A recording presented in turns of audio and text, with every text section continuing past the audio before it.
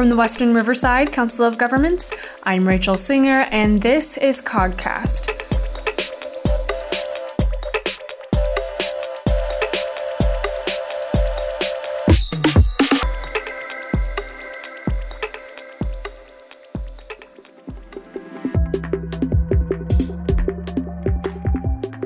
This year, Riverside County's annual homeless point-in-time count found that there was a 20% increase in the number of people living on the streets since last year. County officials further provide perspective that the count is only a one-day snapshot and merely represents the visible homeless population and not necessarily everyone who lacks a home. Nonetheless, the local impact of homelessness cannot be refuted and needs to be addressed. On this episode of the COGcast, we welcome Monica Sapien and Aaron Petroff from the Social Work Action Group, also known as SWAG, to hear how they approach helping the homeless in Western Riverside County. So Monica, Aaron, thank you so much for being here with us today. Thank you for having us. Thank you. So do you guys live in Riverside County, or tell me a little bit about that? Yes, we were both born and raised in Riverside County. I currently live in the city of Riverside. Nice. Okay. And then what's your favorite thing about the city of Riverside? I love the... Little shout out. Right? I love the diversity that our community brings. That's what I like. How about you, Aaron?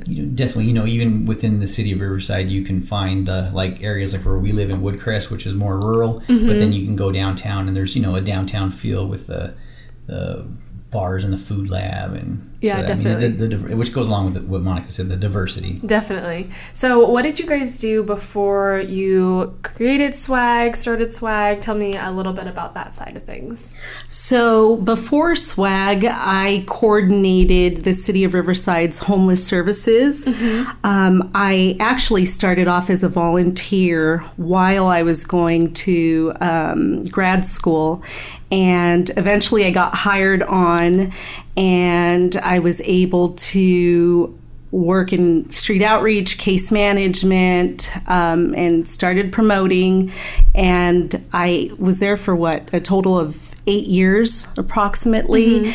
And I oversaw the homeless street outreach team, 5 or 6 housing programs, and a cul-de-sac of homeless services. Okay.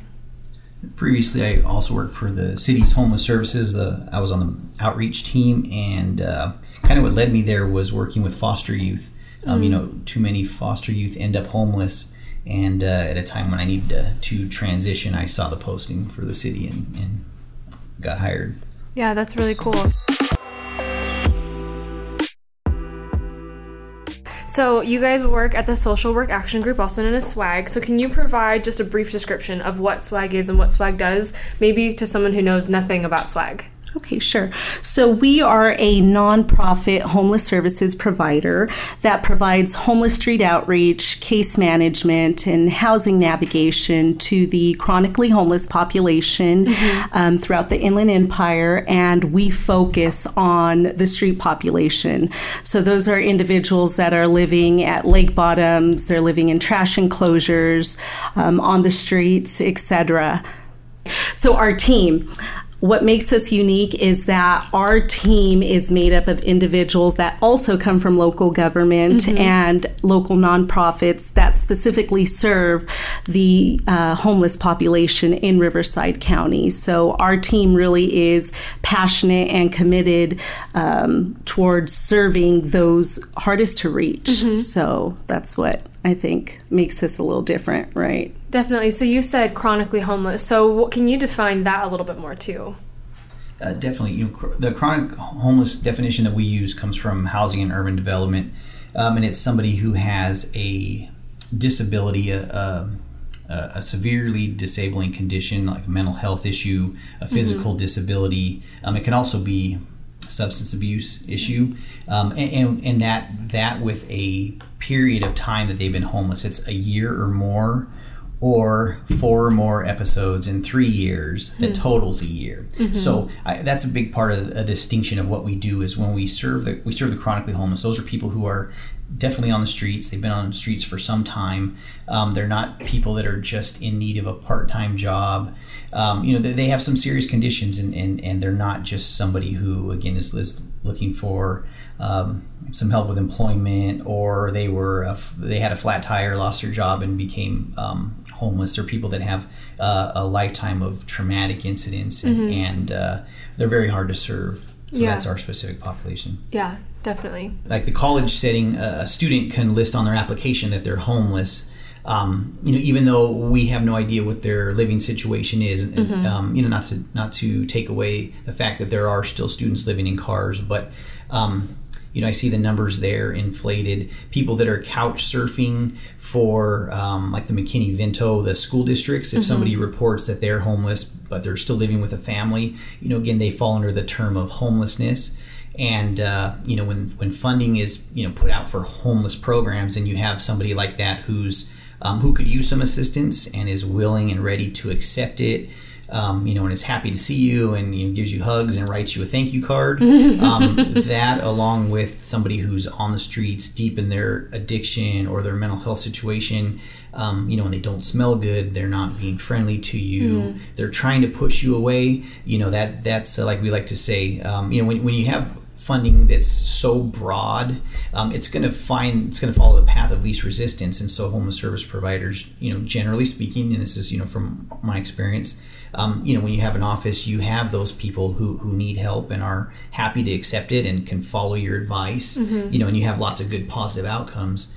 But then when you have the chronically homeless population who are so hard to serve, and we are out in the streets 5 days a week, hunting them down, having to incentivize them taking the next step to better their life. It's today's a little bit cooler, but it's physically exhausting when it's 110 degrees outside. It's mentally and emotionally exhausting when you put so much effort and sometimes you seemingly want it more than they do.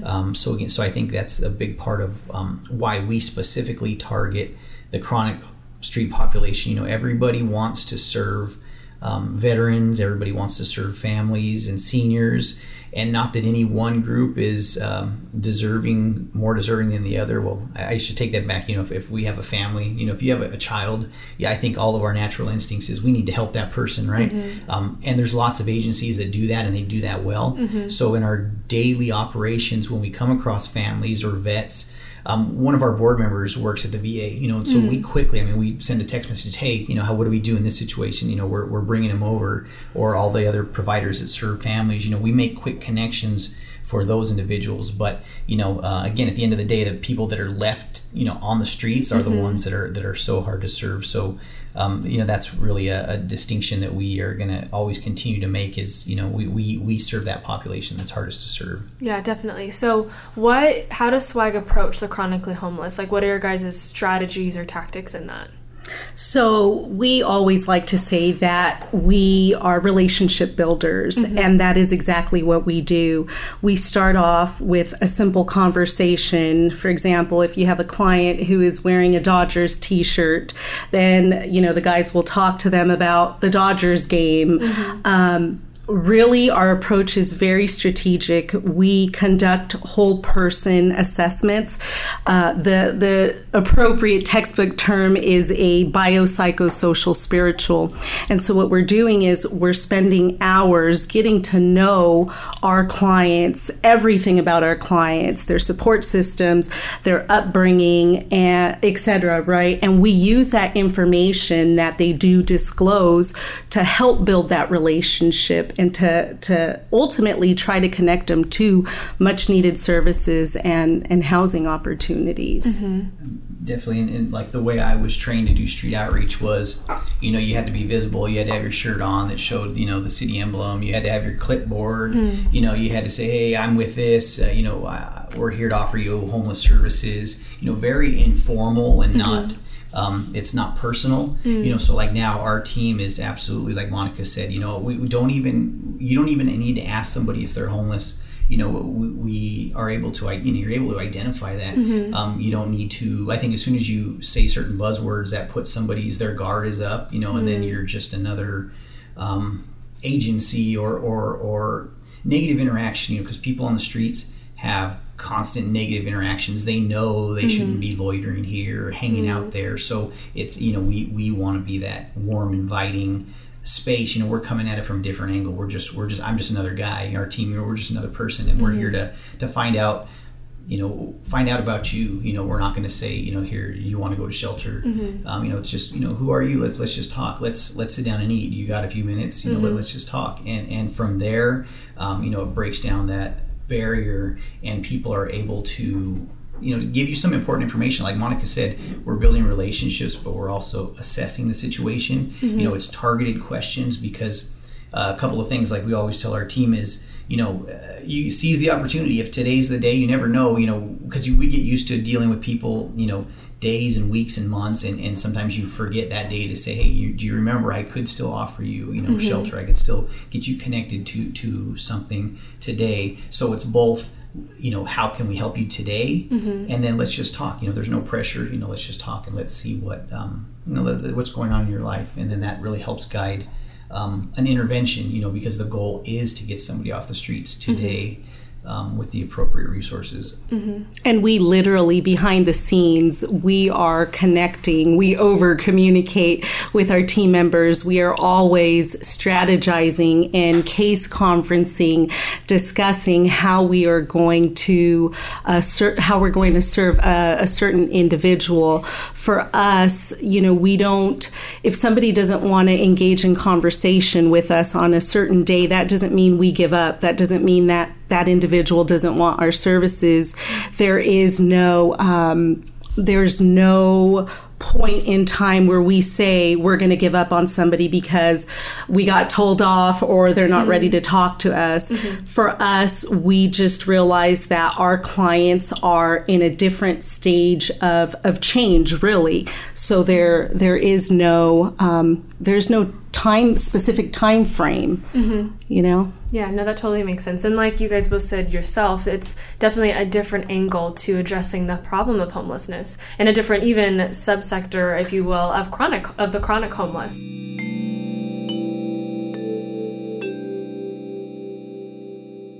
So what have your results been from these more like personalized efforts of what SWAG has been doing?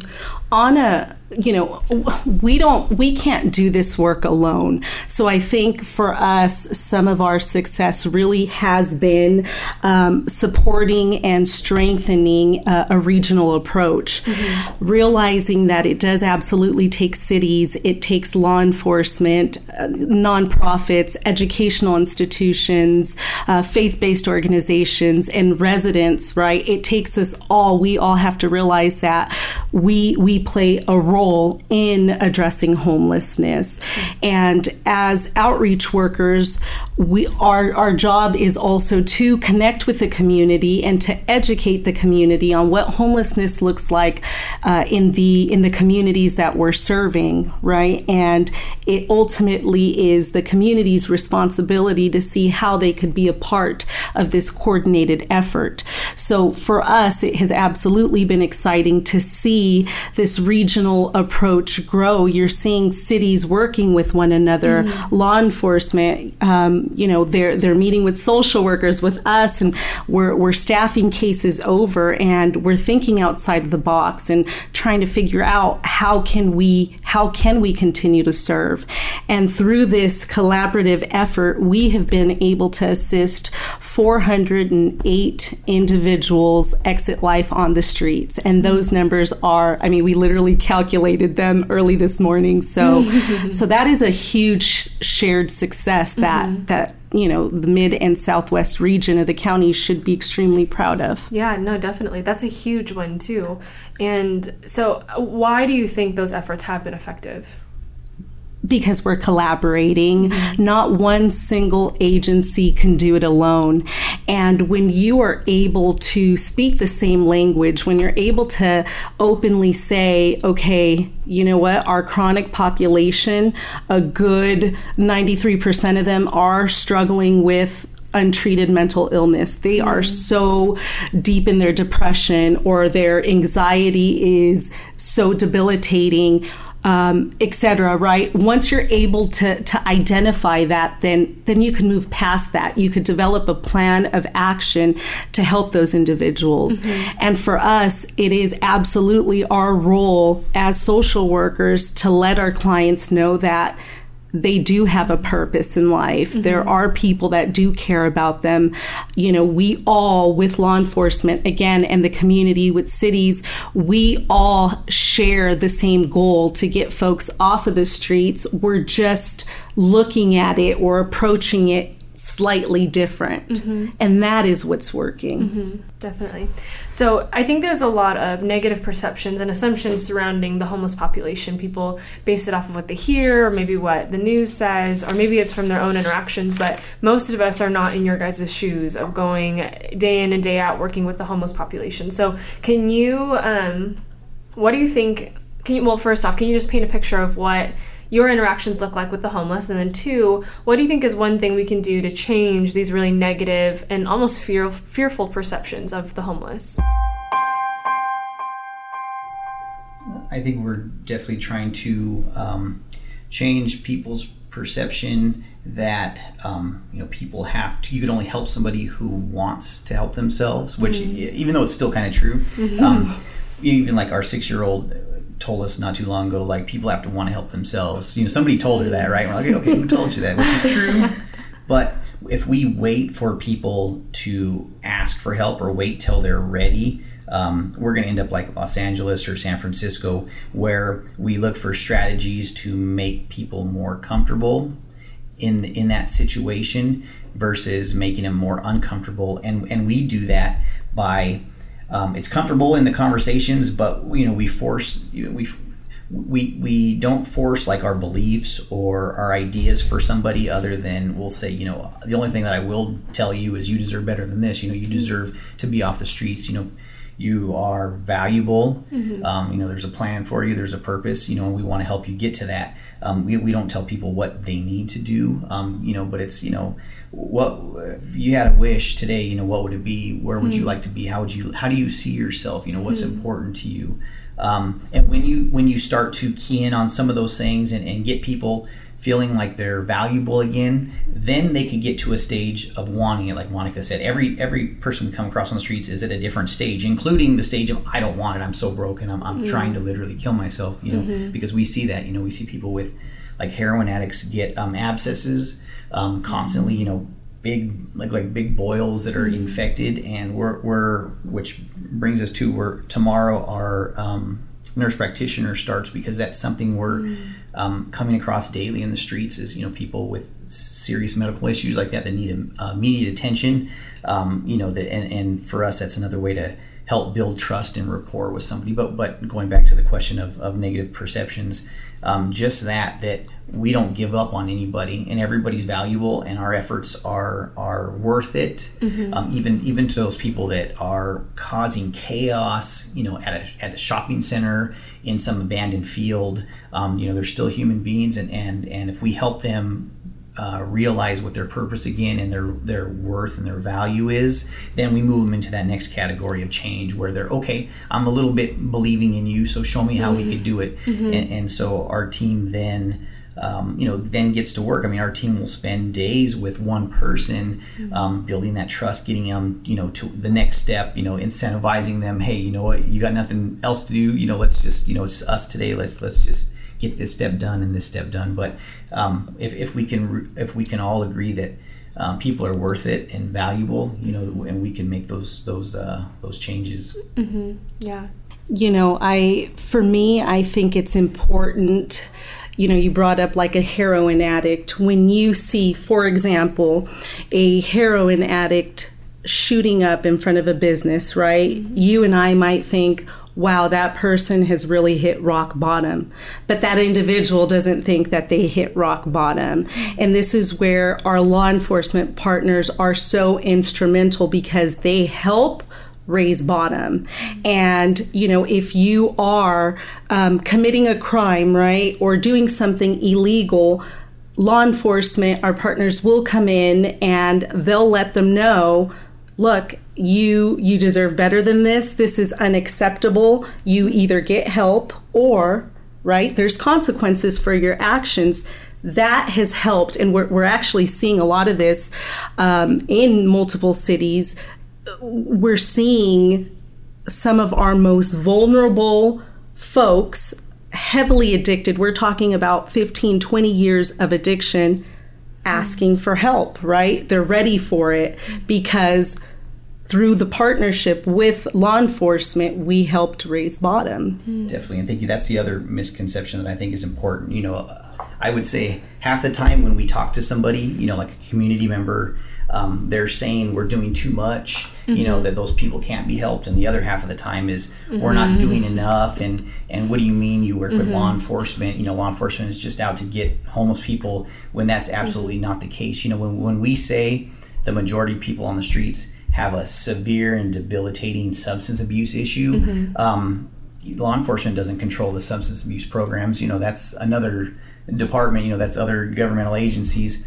And these are programs that are not easily accessible to our clients. So they're literally falling through that system of care. They're not caught and brought into the substance abuse system of care, sometimes through their own decisions, and again because they're so broken.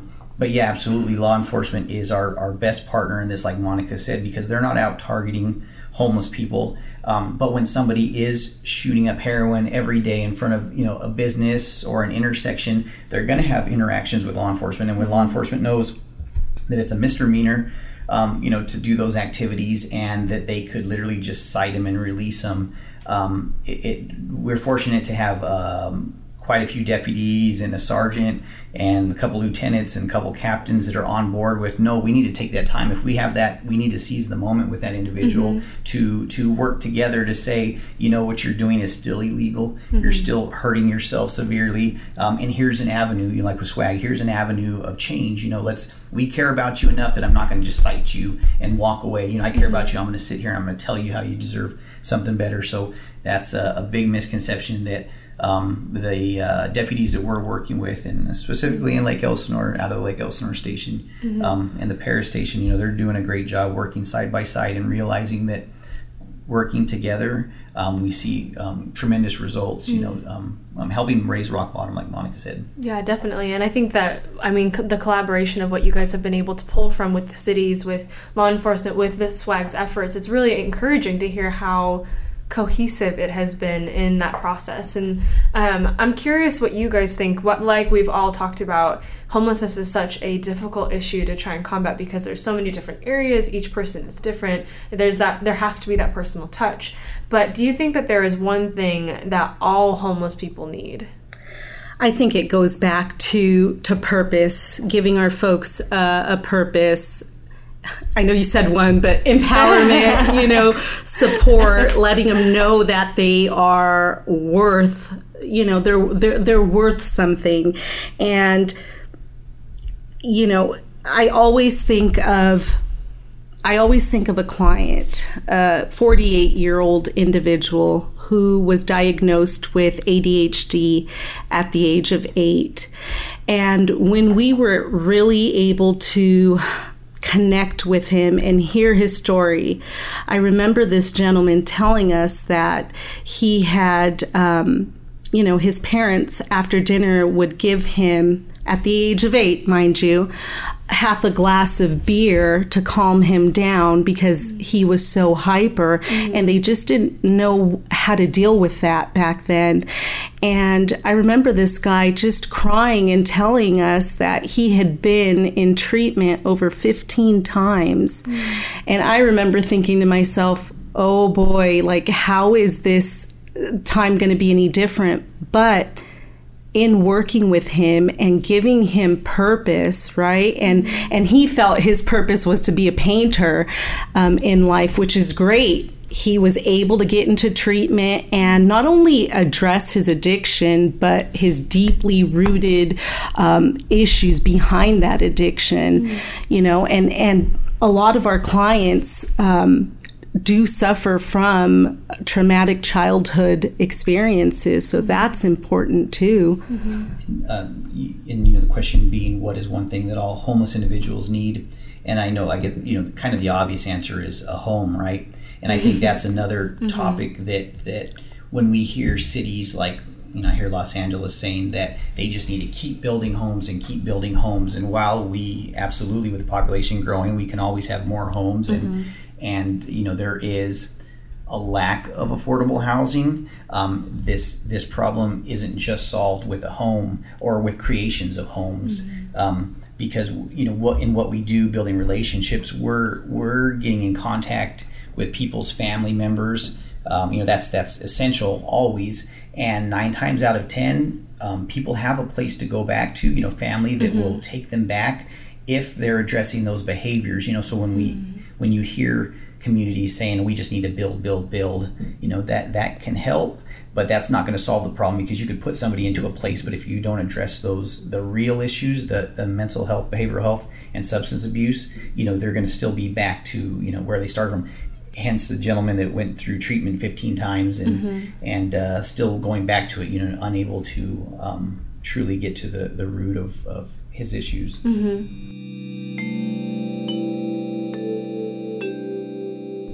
What do you think would happen to the issue of homelessness if we just chose to do nothing and ignore it? Absolutely continue to get worse, because say 10 years ago when I started doing street outreach, when you found, there was heroin users, and they were generally 30 to 50-year-old men, a long history of choices and decisions, that led them down this road. There was, the traditional meth addicts.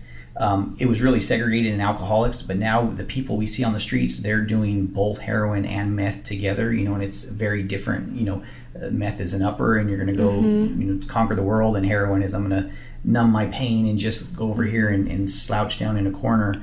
And what's really scary is the younger people that we're seeing who really do give heroin a try, and from then on it's it's downhill. And unfortunately, I think our society makes drug use and alcohol abuse seem as it's commonplace, and we're seeing more and more young people on the streets. And so if we don't do anything, we're not going to help the people on the streets, and I think we're going to make it easier for people to fall into addiction. Yeah.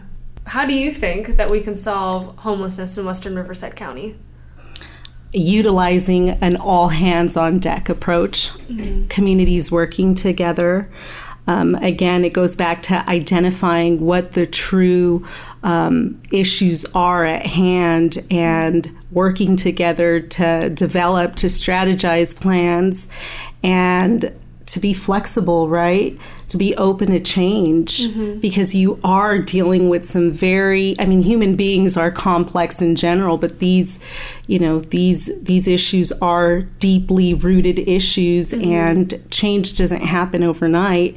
But we have demonstrated, I think, through our collaboration with our partners that it can be done. So we're continuing to build upon that. Definitely, like I said, it starts with conversation and communication. So when we enter into new cities or communities, a lot of times it's funny, we're asked, hey, how should we do this, but then we're also told this is how we need to do it. We're like, okay, well, if you got it under control, maybe you don't need us. But like Monica said, it's something, because it's so complex.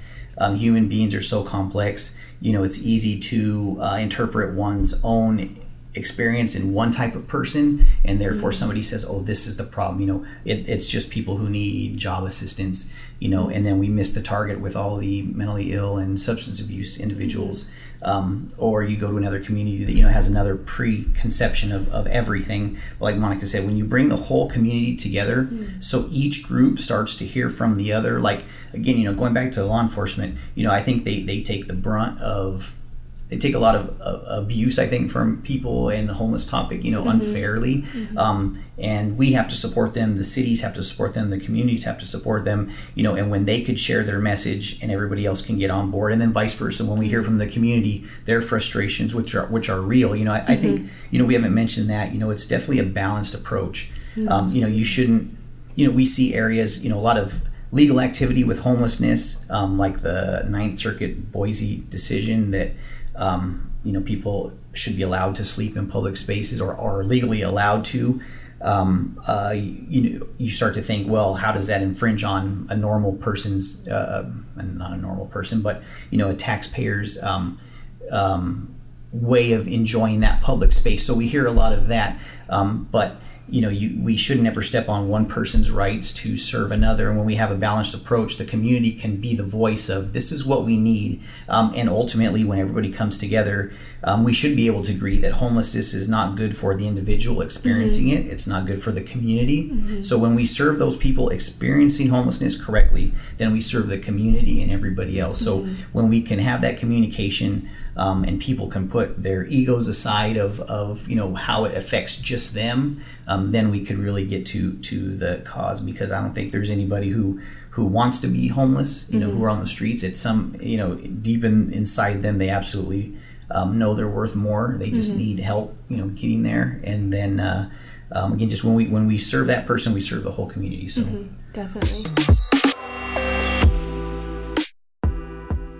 When I interviewed another individual on homelessness a couple months ago, and one of the things that I remember her saying was the reality that allowing people to live in homelessness is also not a service to the community, not only for the community at large, but for that person, because it is not of quality for what and how a human should live.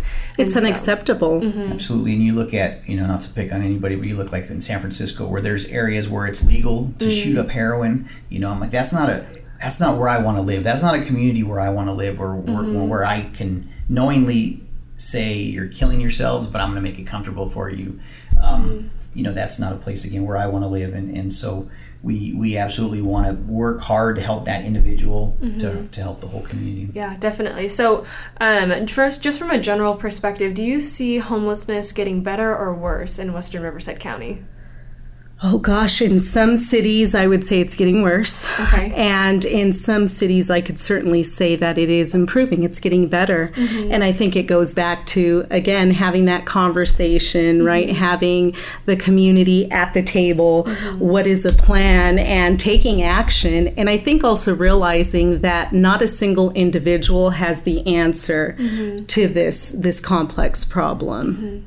And like anything else, if it's unfortunately kind of the new norm, then we have to address it. Like the cities we worked for, I think before us, they weren't paying for homeless services, but it doesn't mean that they shouldn't be a part of the solution. Like I think we help augment the system. The county runs social service programs, generally speaking, substance abuse, mental health programs, and there's a greater need than there are services, truly.